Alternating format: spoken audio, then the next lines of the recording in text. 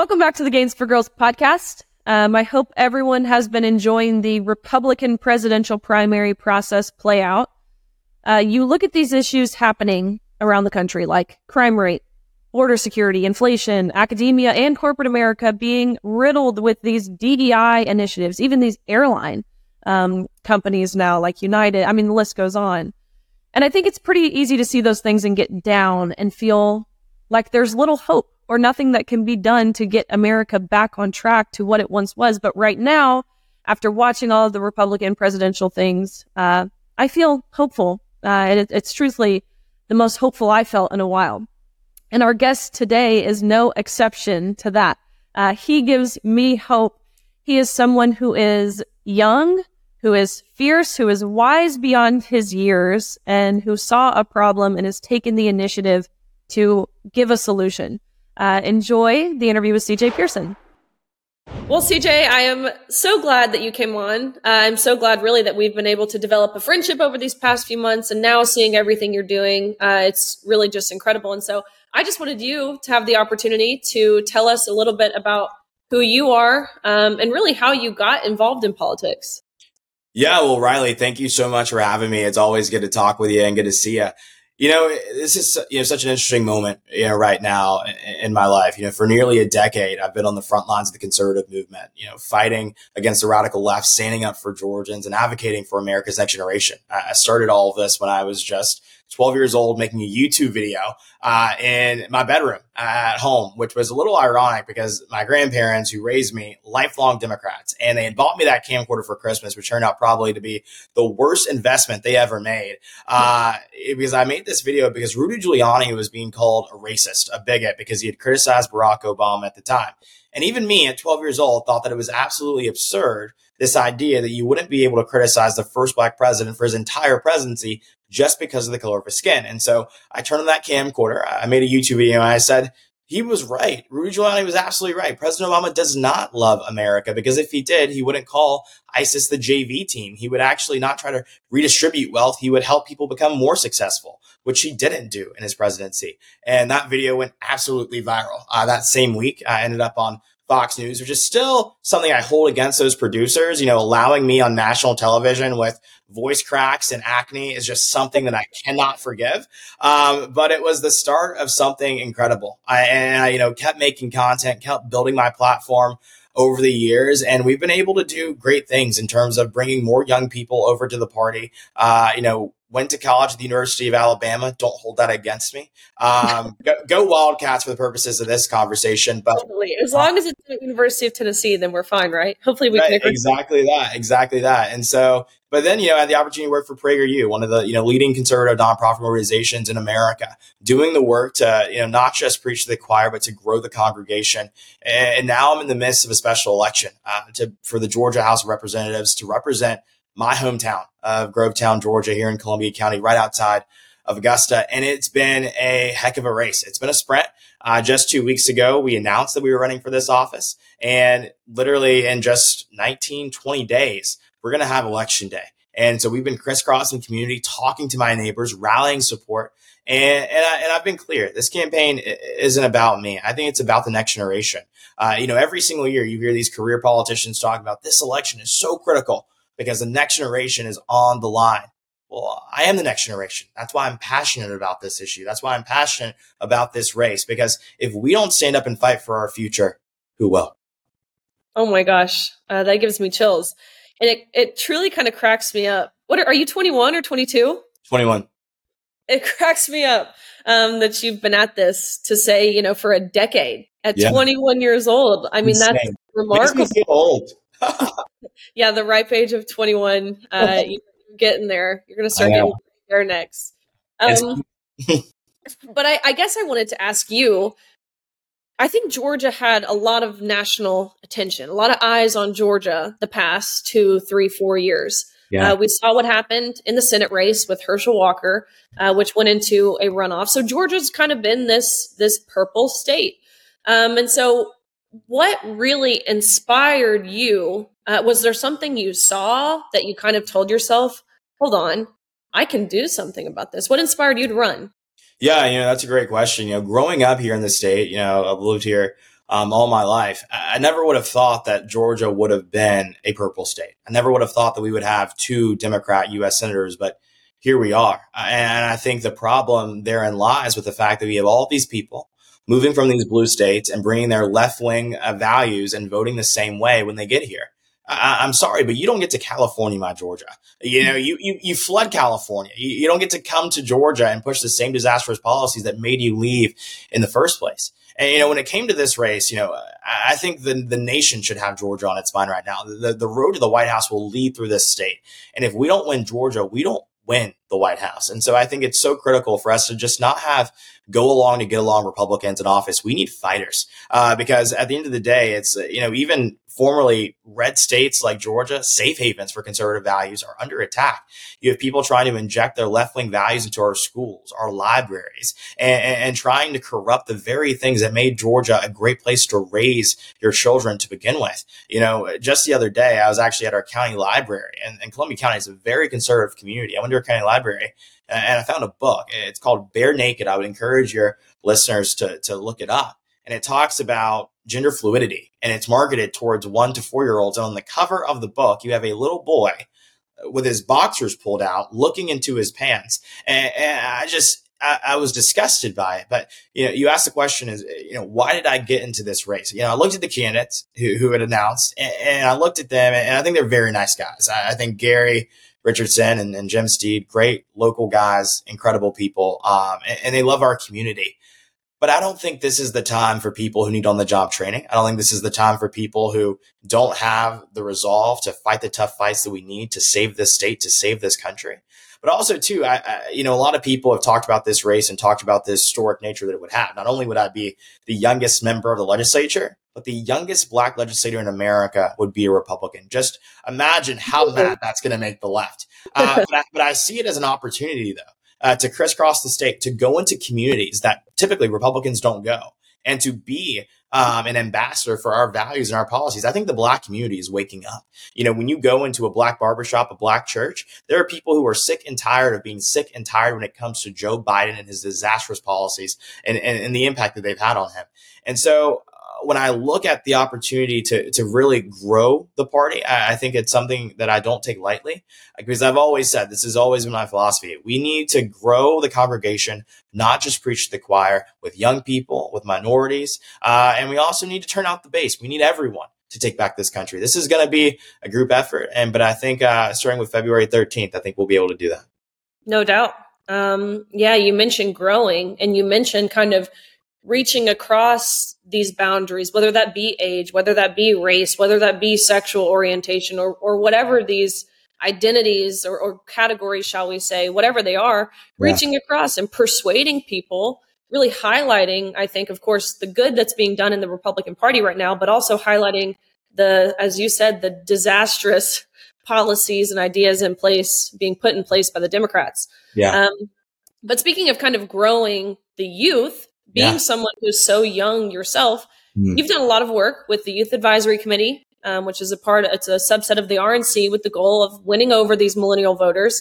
And so I guess someone who, myself included, being a part of this younger demographic, what's kind of the vibe of these young voters this election? I think especially too, as it pertains to even the presidential election, what are you noticing among young voters?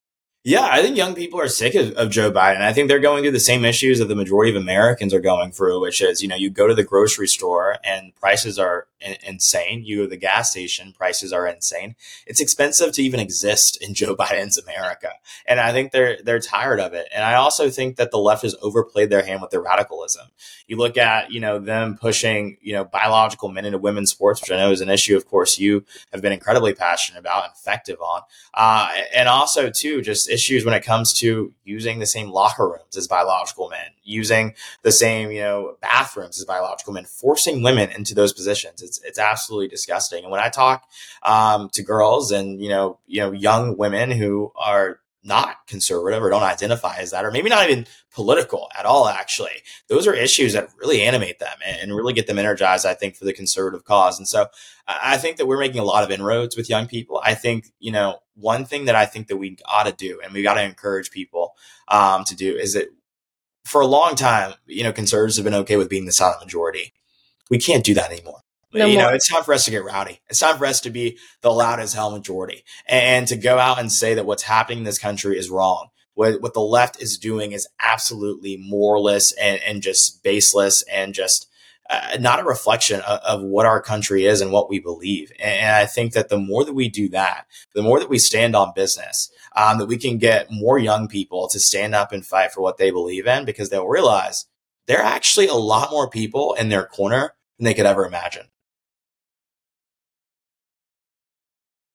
And you mentioned the left kind of overplaying their hand. If you look through history, this is exactly how this works, right? The pendulum has swung too far. Yeah. But you're right. I think people are waking up. I think parents especially are waking up. I think people in these now turned swing purple states like Georgia, like Arizona, like Pennsylvania, I think they're waking up.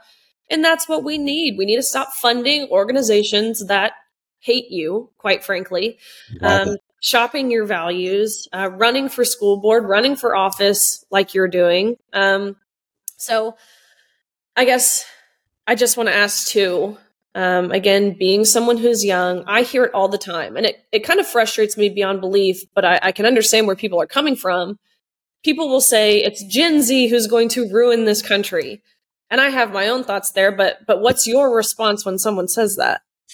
I think at the end of the day, Ronald Reagan once said that freedom is just one generation away from extinction. And the reason I'm involved, the reason I'm in this race, the reason I've been fighting for conservative values since I was 12 years old is because I refuse to allow it to be our generation. I think that we cannot give up on the future of America, and Gen Z is the future of this country. I think we got to talk to them about what we believe, why we believe it. And I think that the more we have those conversations, we can win them over. But also too, age has been, kind of an interesting thing, that's come up in this race. And I think that it's actually not the main issue here. I think that track record is, I was knocking on doors and making phone calls for conservative candidates when I was 12 years old. I don't know what my opponents were doing at 12, but I imagine it's not that. So it's been something where I think a lot of, people in the party, they say, let's grow the party with young people. I think this is an opportunity to do just that. We need to support more young voices. We need a new generation of America First leadership in this country. People who are willing to fight, without fear or favor, and are willing to leave it all out on the line for the future of this nation. People ask me, all the time, why do you care so much about this country? Why do you care so much about the future? Well, therein lies the answer. I care about the future because I am the future. And selfishly enough, I want to raise my children in this state. I want to watch them grow old in this state and also, create families of their own in this country. But we will not be able to do that if we don't have a country, by that time. And so I think we've got to be vigilant. We got to be effective. We got to be fighters. We can't just sit here and just watch the radical left tear apart our state, tear apart our country, and just be silent. I think, we also see it's not just about electing Republicans. We need to elect conservatives. Just, a few weeks ago, I know that, you talked about this in Ohio. You have the governor there who vetoed a very common sense bill to me, that would have protected, women's sports and, prevented, the transition of minors, which I think is a pretty simple issue. But apparently he didn't. But thankfully, we have great conservatives in that, that legislature there who can overturn that. But the same thing here is in Georgia. We have lots of issues here. We need to rein in Fani Willis, who is launching this, politically motivated prosecution of President Trump and also, conservative activists in this state. And also, too, not just that, but using taxpayer dollars to fund her little sneaky link. Yeah, crazy. Yeah, it's insane. She's using taxpayer dollars to fund these exotic vacations. With someone she appointed to prosecute the president. And honestly, I think it's wrong enough that she used all of this money, to fund her little illicit behavior. But to go on vacation in San Francisco, I just that in and of itself. Of all the if you're going to do wrong, at least Ibiza, Turks and Caicos, they're all options. But to go to San Francisco, I think that's just poor planning, and so it makes me question her judgment even more than I already do. But I think we need to impeach her. But also, too, I think we need to take on the tough fights here in the state. You live in Tennessee. There's no state income tax there. I'm jealous. We need that here in Georgia. And we need people who are going to fight to make that happen. But also, too, we need people who are going to keep this state the state that we grew up in, a state where traditional values are still the norm, where women are women. Biological men have no place in women's sports, but also too, critical race theory, which teaches young Black children that they will never achieve anything because of the color of their skin, and young white children that they're responsible for atrocities that they themselves were not allowed to commit, have no place in our schools. Taxpayer funded reverse racism has no place in our schools, and I'm going to fight against it. Oh my gosh, this is getting me like amped up. Let's do it. You're just incredible. You're a ninja on social media too. I've really enjoyed following you these past few months, really probably past few years, seeing everything that you're doing, especially now that you're running. You have proven to be a fighter, and I hope, and I am almost certain that you will continue to have the opportunity to prove those things in the state of Georgia and, of course, on a national level. Yeah. How can we, the general public, Georgians, of course, young people, how can we support you and follow you in what you're doing? Well, first and foremost, pray for me. I think this is going to be, a race where prayers make all the difference. And it's definitely has been, quite, a journey even over the course of the past few weeks, but it's been one that's certainly worthwhile. But also too, if you're watching this, you can go visit pearsonforgeorgia.com, learn more about the campaign that we're running, and you can chip in to help us get across the finish line.